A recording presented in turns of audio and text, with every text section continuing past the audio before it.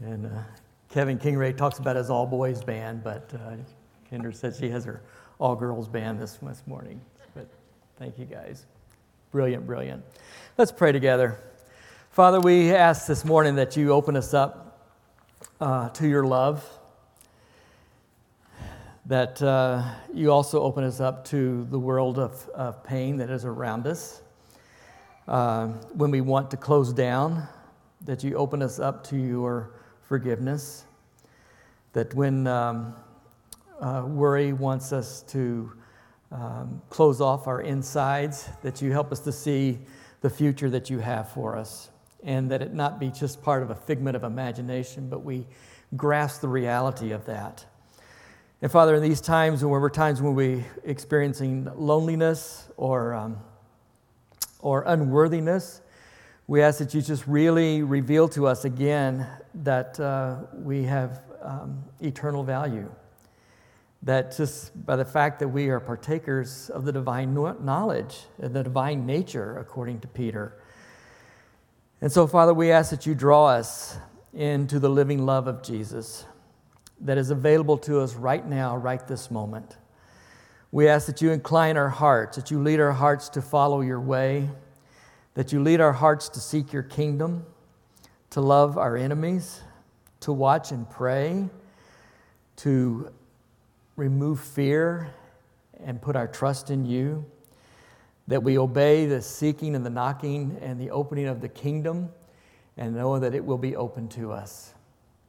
So, Father, that's our prayer this morning, that we will truly be your people, that we will be a people that signals to the world that something amazing has happened, that something amazing has happened 2,000 years ago that created a new way of living, a new way of life, and a new world, and we look forward to its culmination. So, Father, we give the time to you this morning as we look into your word and ask that you use it in our hearts. In Jesus' name, amen. We are continuing our mini service series, of what do we do on, what does Sunday morning have to do with Monday morning? And last week we talked about work. There we go. And just how noble work is, but what do we do when work doesn't love you back? Even if you may love what you do, what do we do when it doesn't want to love you back? Several years when I was in seminary, there was a friend of mine, and it really wasn't a great friend because I was trying to recall his name this week and I couldn't remember it. So I'm just going to say this guy, unfortunately. He was a little bit older than most of us in the dorm. He had been a pastor for several years and then left and went into the insurance business.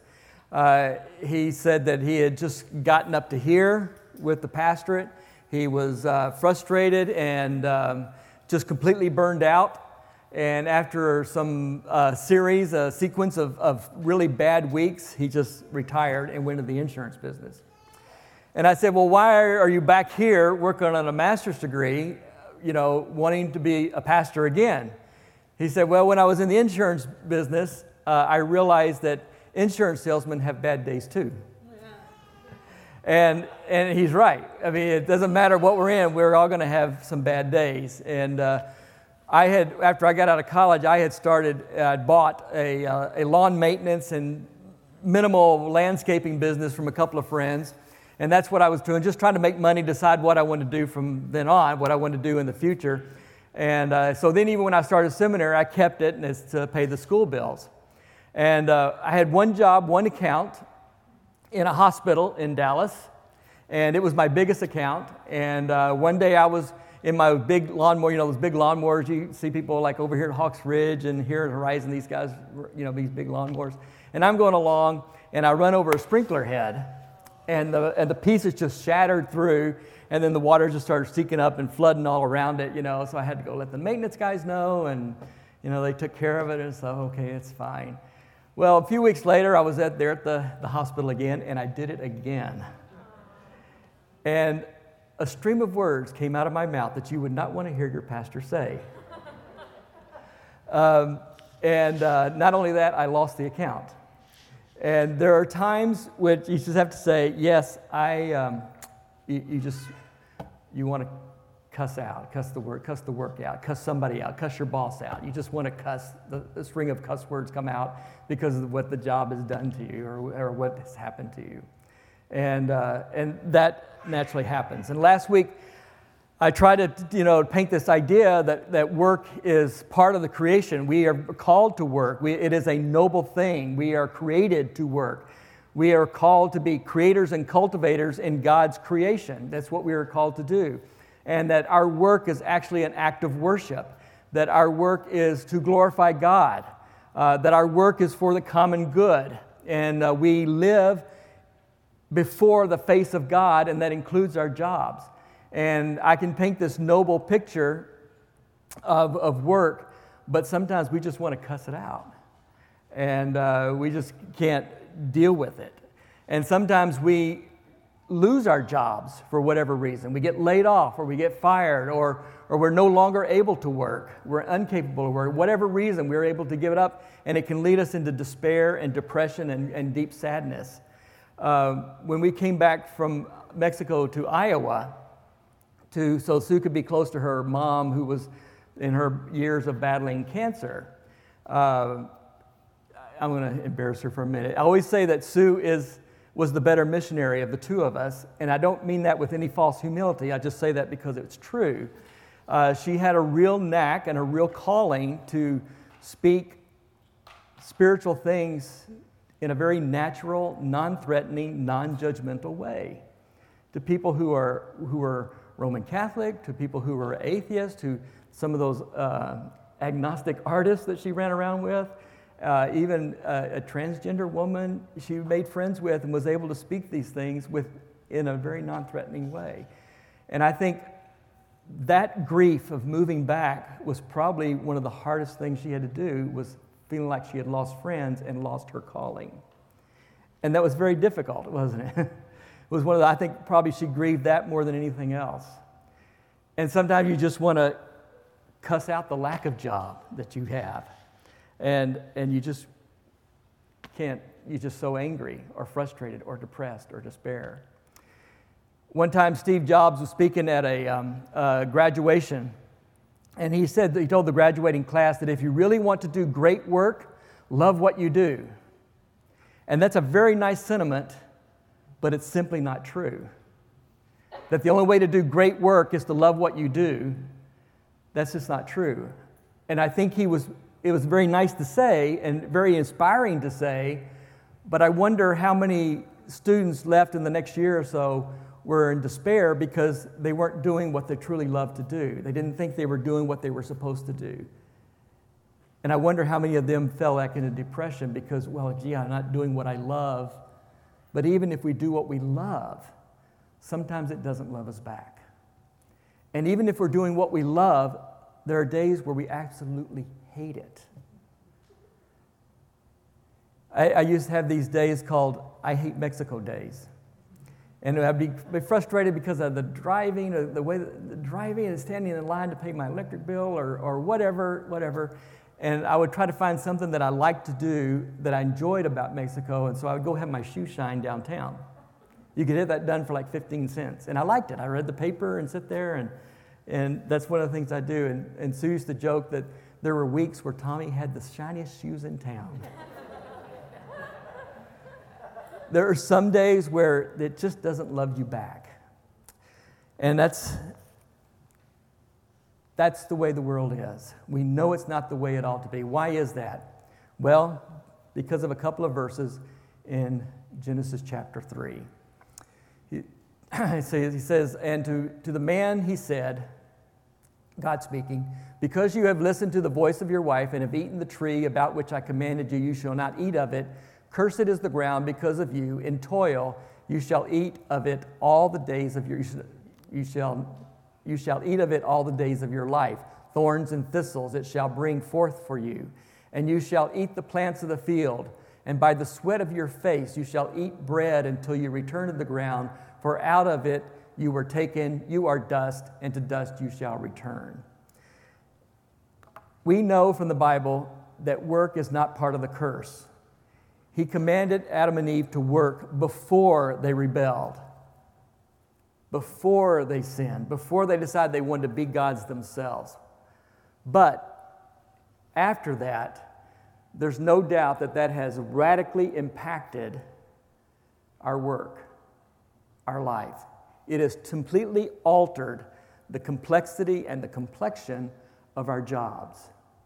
There's no doubt that it has impacted that. And so we may enter our career or a job or new job or whatever it is, start a new business or whatever that is, and we may have great ideals and great expectations and all these illusions about how we're going to serve God in this business or how we're going to serve God in the financial sector or as a lawyer or whatever. And yet, after a while, sometimes those expectations die, the ideals disappear, and the illusions become disillusions. What do we do? And it's all because of this, our rebellion. We know in our bones that this is not the way it's supposed to be, that our work is not what it ought to be, that somehow it is out of whack. And we know that there is something wrong in the world. We know there is something wrong inside of us. We know there is something wrong among us. Something is not right. We are all out of whack. In the Chronicles of Narnia, Mr. Tumnus tells Lucy that the White Witch has Narnia under her thumb, and therefore it's always winter and never Christmas. Imagine that, he says. Always winter but never Christmas. For a guy like me, for a Texan like me, that is pretty miserable. That it's always winter. But that's what it is. That's what it feels like. That there is something wrong. And so things do start to fall apart. In the Old Testament, there's a book called Ecclesiastes where the teacher says he's looking for this, and he's looking for meaning and purpose in life. He's looking for something that will tell us that life is worth living. And so he explores wisdom and learning, he explores pleasure, and he also explores work. And he begins this book like this. I preached a sermon on this years ago, and I'm sure you all remember it. But he starts this book like this. The words of the teacher, son of David, king of Jerusalem, meaningless, says the teacher. Utterly meaningless. Everything is meaningless. What does a man gain from all his labor in which he toils under the sun? Which is a key phrase in the book. Generations come and generations go, but earth remains forever. The sun rises, the sun sets, and hurries back to where it rises. The wind blows to the south and turns to the north, and round it goes, ever returning to its course. The streams flow into the sea, and yet the sea is never full. To the place the streams come from, where they return again. And I don't know if you can catch the theme of this. Probably not the way I read it, but just slow down and listen to it. And he says, generations come and generations go. The sun rises, the sun sets. The wind goes round and round and round and round, and the streams go on and on and on. Isn't life wonderful? That's what he's trying to say. Under the sun. So what I want to do this morning is just talk about some areas where things do seem to fall apart in our work, and then give us a glimmer of hope by looking at Philemon. And we'll look at that a little bit more in depth next week. So when the Genesis says that it's cursed, the ground is cursed, it's not like the Wizard of Oz, okay? God is not saying that he puts a voodoo spell on them, or he's not saying he's out for revenge. That's not what he means. What he means is that this is just out of whack. This is not the way it ought to be. So when things fall apart, our work can become painfully difficult. Because of the corruption on the creation, it can be incredibly difficult, that it's harder than it needs to be, that we are dealing with a broken world. And because of that, we try all kinds of ways, humans try all kinds of ways to manage a broken world. We have economic philosophies, we have government programs, we have good economic competition, anything that we can think of to try to deal with this broken world. And so But at the same time, we face these breakneck competitions, we face litigation, we face regulations, we face backstabbing, we face political maneuvering, all kinds of things in this big attempt to do this. To big attempt to do something, but work can be painfully difficult. I started working in a restaurant when I was 15, and I was a dishwasher. And it was a pretty big restaurant, and we had this massive dishwasher, and the name of the factory is called Hobart. And so we would do 300 dinners a night, so it was a pretty big restaurant. And you were on the bottom of the totem pole when you were working the Hobart. That's what they called it. They didn't call you dishwasher, they called you working the Hobart. One night I was working the Hobart with a guy, a guy we had become friends, sort of. An older man named Juan who spoke no English, but we became co-workers in that. And one night, I hope this isn't going to gross you out, but one night a woman was in the bathroom and threw up all in the sink. Good food, right? So anyway, who were going to get to clean it up? You get the guys working the Hobart. And so Juan and I went in there and we said, I don't know. We finally ended up doing it because somebody had to do it. But you get the guys working the whole. We were below the busboys, okay? Now that's just a little minor thing that I did not like doing. I really feel for the people who have the job to pick up roadkill on the highways. To me, that's a job that's way too difficult to do. But not only that, we have jobs that are just backbreaking, that affect our health. Sometimes there are even accidents. I had an uncle who lost an arm in a farming accident. Work is more difficult than it really has to be, than it really should be. It is just hard to do sometimes. And I don't care if you're working the Hobart or if you're a CEO of a big corporation, it can be really, really hard. And you've got people to have to work with. Our work can feel painfully pointless, meaningless, empty. I always think of that Rolling Stones song, I can't get no satisfaction. I try and I try and I try. I mean, these are the guys who have fame, money, everything they want, and I can't get no satisfaction. Double negative there. But the thing is, we want to have these big, big lives, and yet they do not satisfy. And what the author of Ecclesiastes says, that's because it's all under the sun. And he kind of comes to the conclusion at the end of the book that we have to go beyond that, beyond under the sun. And I'm finding out that we find meaning and get rid of the emptiness when we focus on our small lives. And we think we're going to do great things for God. We're going to think we're going to do great things in the financial sector or agriculture or education or whatever. But then when it comes down to it, is focusing in on our small lives. And our lives actually become bigger by doing that. A couple of years ago, Sue and I were reading this book together called A Gentleman in Moscow. Fantastic book. And she made this observation that in the life before, it's about this man who was a nobleman in Russia. And, of course, he went to all the clubs, and had the fine restaurants, went to fine drinks, the bars. He had them in, and he had this sort of routine that he dealt with, that he lived with. He was living the life, And then the communist revolution came, and he didn't do a crime, so they didn't arrest him and throw him in jail, but they did put him in house arrest in a hotel. So basically, he lived the rest of his life in this hotel. And she makes the observation that his life was out there, but it was really small. It was just going to have drinks and dinner. But in the hotel, he began to notice people and live with people, and his life became huge. I won't spoil how it ends, but his life became much, much bigger. And I finally kind of realized that our lives can be pointless because we think we're going to be doing these great, great things, but actually it becomes bigger when we focus in on what's around us, what's small, what seems to be small in our lives. Our work may become all-consuming. It can take over our lives completely, that we think this is all in all, and where work actually becomes an idol, that we become to worship it. An idol is not something that when we hear idol, we think of American Idol or Teen Idol, or sometimes we think of primitive people groups who have these idols, these construction, these statues or something. That's not idols at all. According to Exodus, an idol is something you bow down to.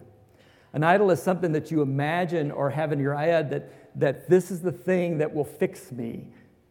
That if I can just get this, then all my problems will be solved. I will have significance, I will have security, I will have satisfaction, I will have beauty, I will have money, if I can just get this, and that's an idol. And ironically enough,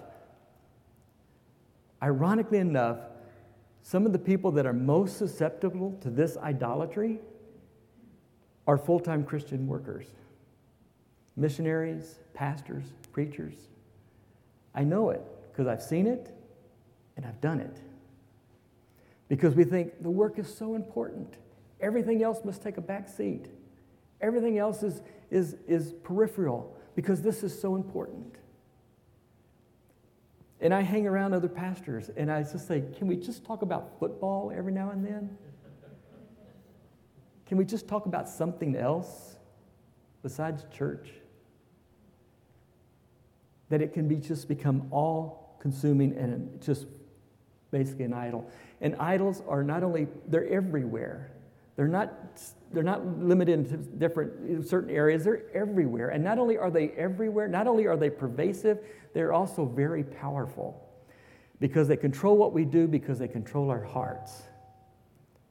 And our jobs can do this. They not only draw us into idolatry sometimes, they also reveal what is already there in our hearts and what is idolatrous in our hearts. And they are not only pervasive, they are also powerful. And when things fall apart, when our work or our ability to work may have painfully vanished, whether through a layoff, a retirement, being fired, or even our ability because of an illness or chronic pain or grief. I would throw grief in there as well. Last week, after we had talked about work, and we came home, and Sue asked me, "Do you think chronic pain is work?" And I thought about it for a minute. Well, actually, more than that. And I finally concluded, yes, I think it is. I think it is, because it is draining. It can exhaust the person physically, emotionally, and spiritually. It is work. And I would throw grief in there as well. It absorbs everything. We just get exhausted trying to work. Grief is hard work. Pain is hard work. But why do I call it work? Because not only does it sap us of emotional and physical energy, and it is exhausting, but it too can serve the purpose of what work is all about. And I'm not sure exactly how it works, but it too can glorify God, how we deal with it. That through pain and through grief, people often find intimacy, profound intimacy in life itself, intimacy with God, and intimacy with others. And I wish there was another way. I wish there was another way, but I don't think there is. All of us will have to work at grief at some point in our lives.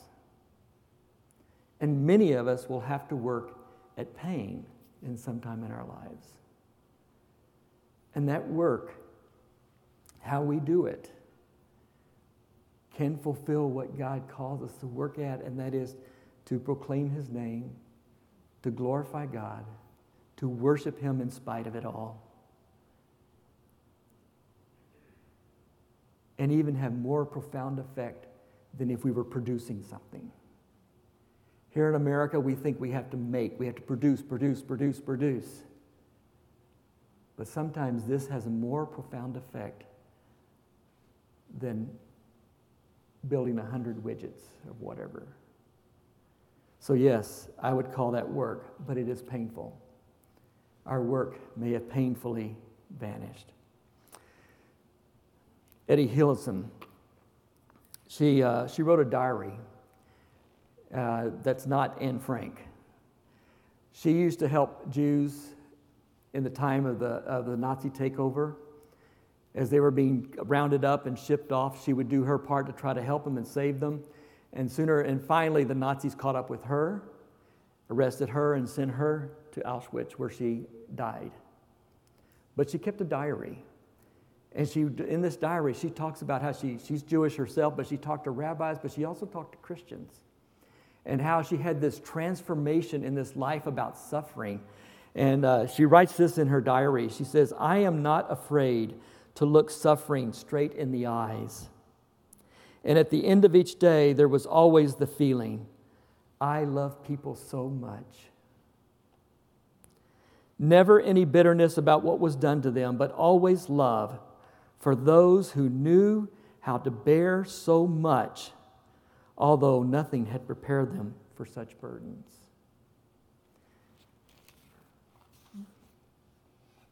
That's the fallen world we live in.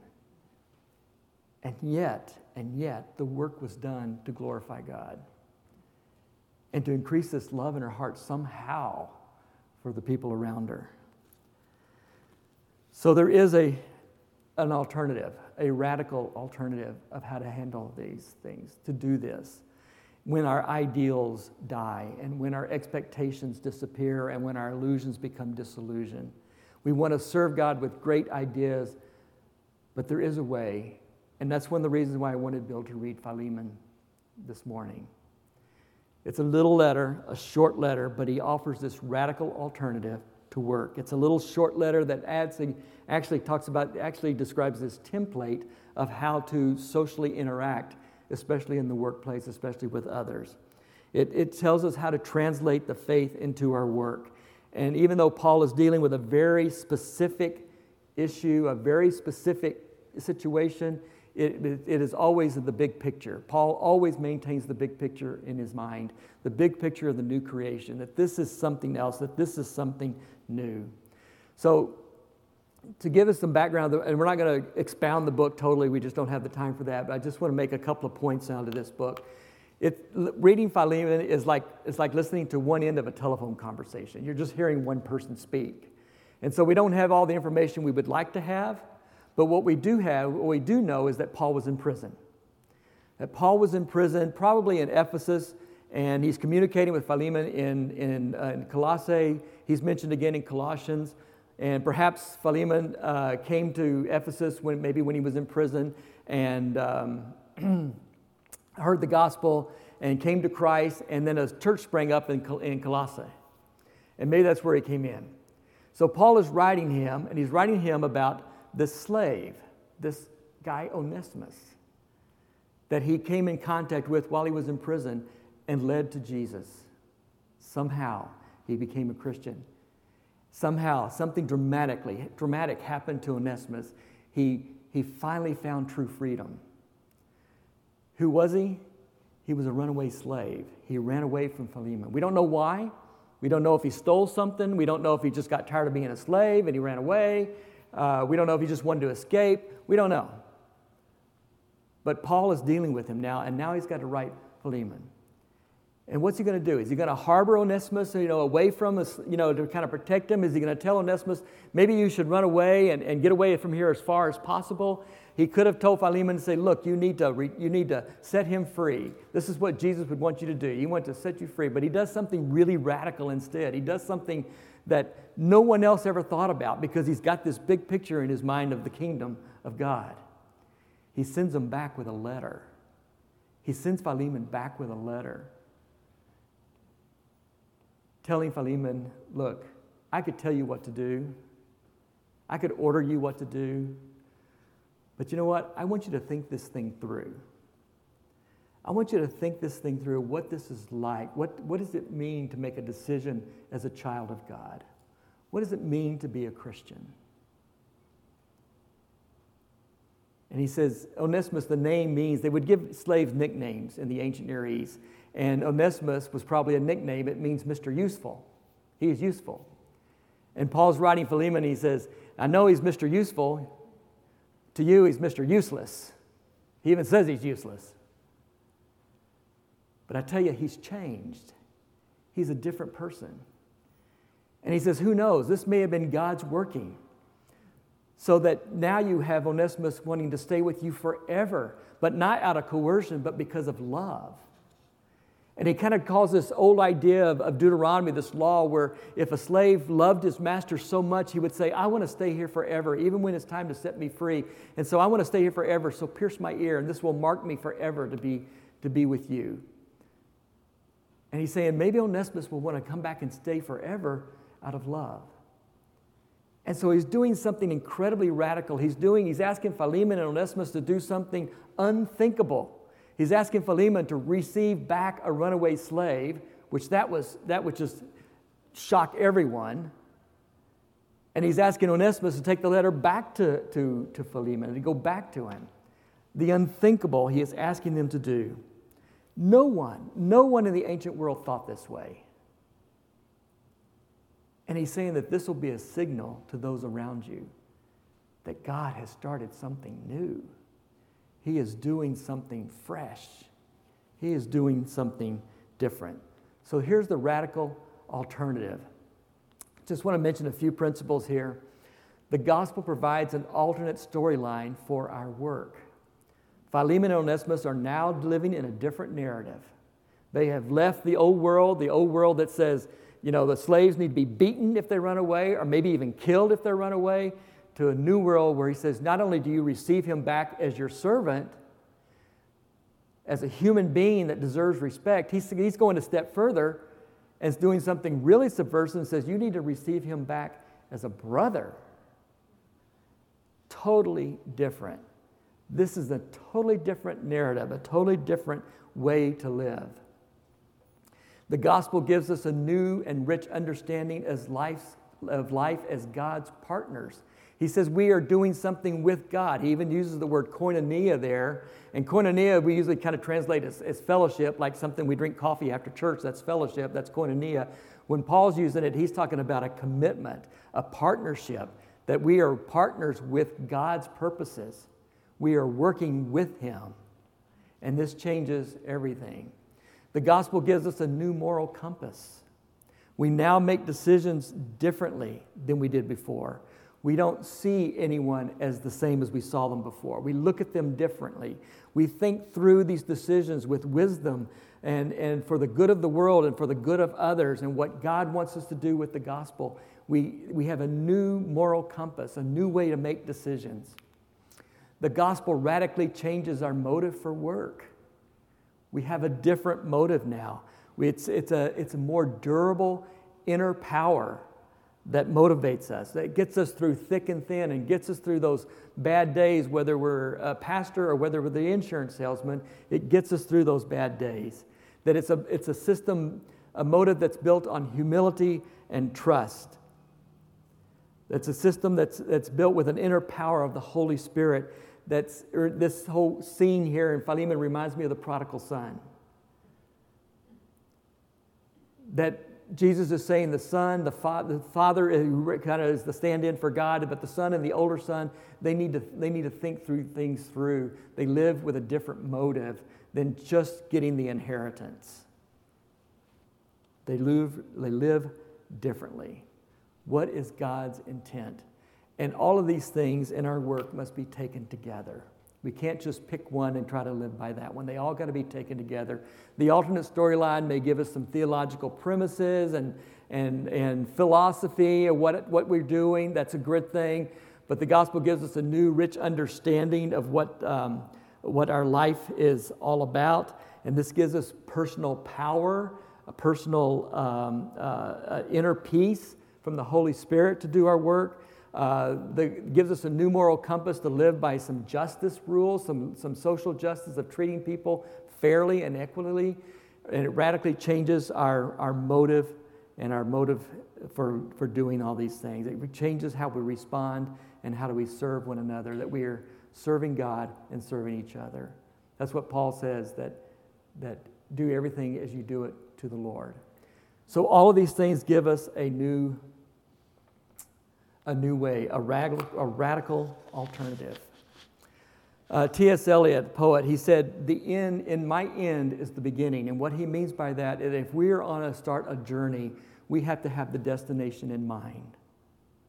Okay, if I want to go to Dallas, then I have to know where I'm going rather than just getting on the highway and driving around and hopefully I'll run into it.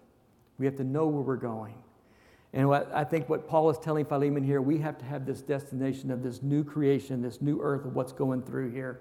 And that is our end. That means everything that we do, our belief, our obedience, our family, our work, our marriage, everything is headed in this destination, heading to this direction, this way of the new world, the new creation. Eugene Peterson wrote a book a few years ago, probably one of my favorite of his books, called Christ Plays in 10,000 Places. And I love that book.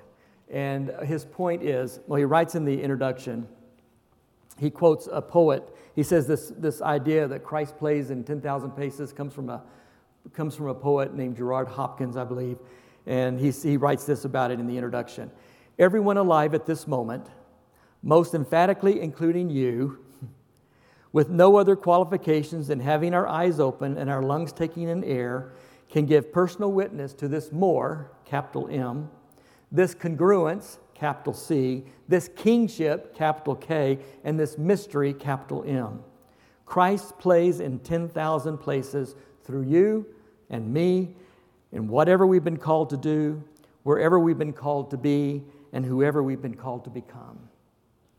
Christ plays in 10,000 places. Whatever that is, wherever that is, it's this process of humility and trust, of love and reconciliation that signals to the world that this is something different, that nobody else thinks like this. Nobody else does these things, that there is a difference. There is a difference. That people would say this and say, "Gee, we never thought of doing things like that before. That's really interesting that you would do that. We never thought of that." The Roman Empire was intent on destroying Christianity, and yet it grew like crazy because people around them are going, "We never thought of that. We never thought of doing things like that before." And so if Jesus really is our true Lord, if Jesus is the true Lord of creation, the true Lord of the world, that means that there is a fresh way for living. That means there is a fresh way for peace. There is a fresh way for forgiveness. There is a fresh way for hope. There is a fresh way for love. That is the gospel that Paul is preaching in the New Testament. That there is a fresh way of doing things. So when these ideals and these expectations and these illusions disappear, when the ideals become dead, the expectations disappear, and the illusion for how we're going to serve God in this great way, and that becomes disillusion, when that disappears of how we're going to serve God, guess what? That's when we actually become servants of God. That when our life feels like we want to suck, and it sucks, and we want to cuss it out, and all that stuff, and that's when we become servants of God. In those moments. That's service. That's servants of God. When all the things disappear, of all of our dreams of how we're going to be this big, turn the world upside down, and we come back to our lives, and in spite of all those deaths of ideals and expectations, illustrations, and illusions, that's the moment we become servants through thick and thin and serve Him. Let's pray together.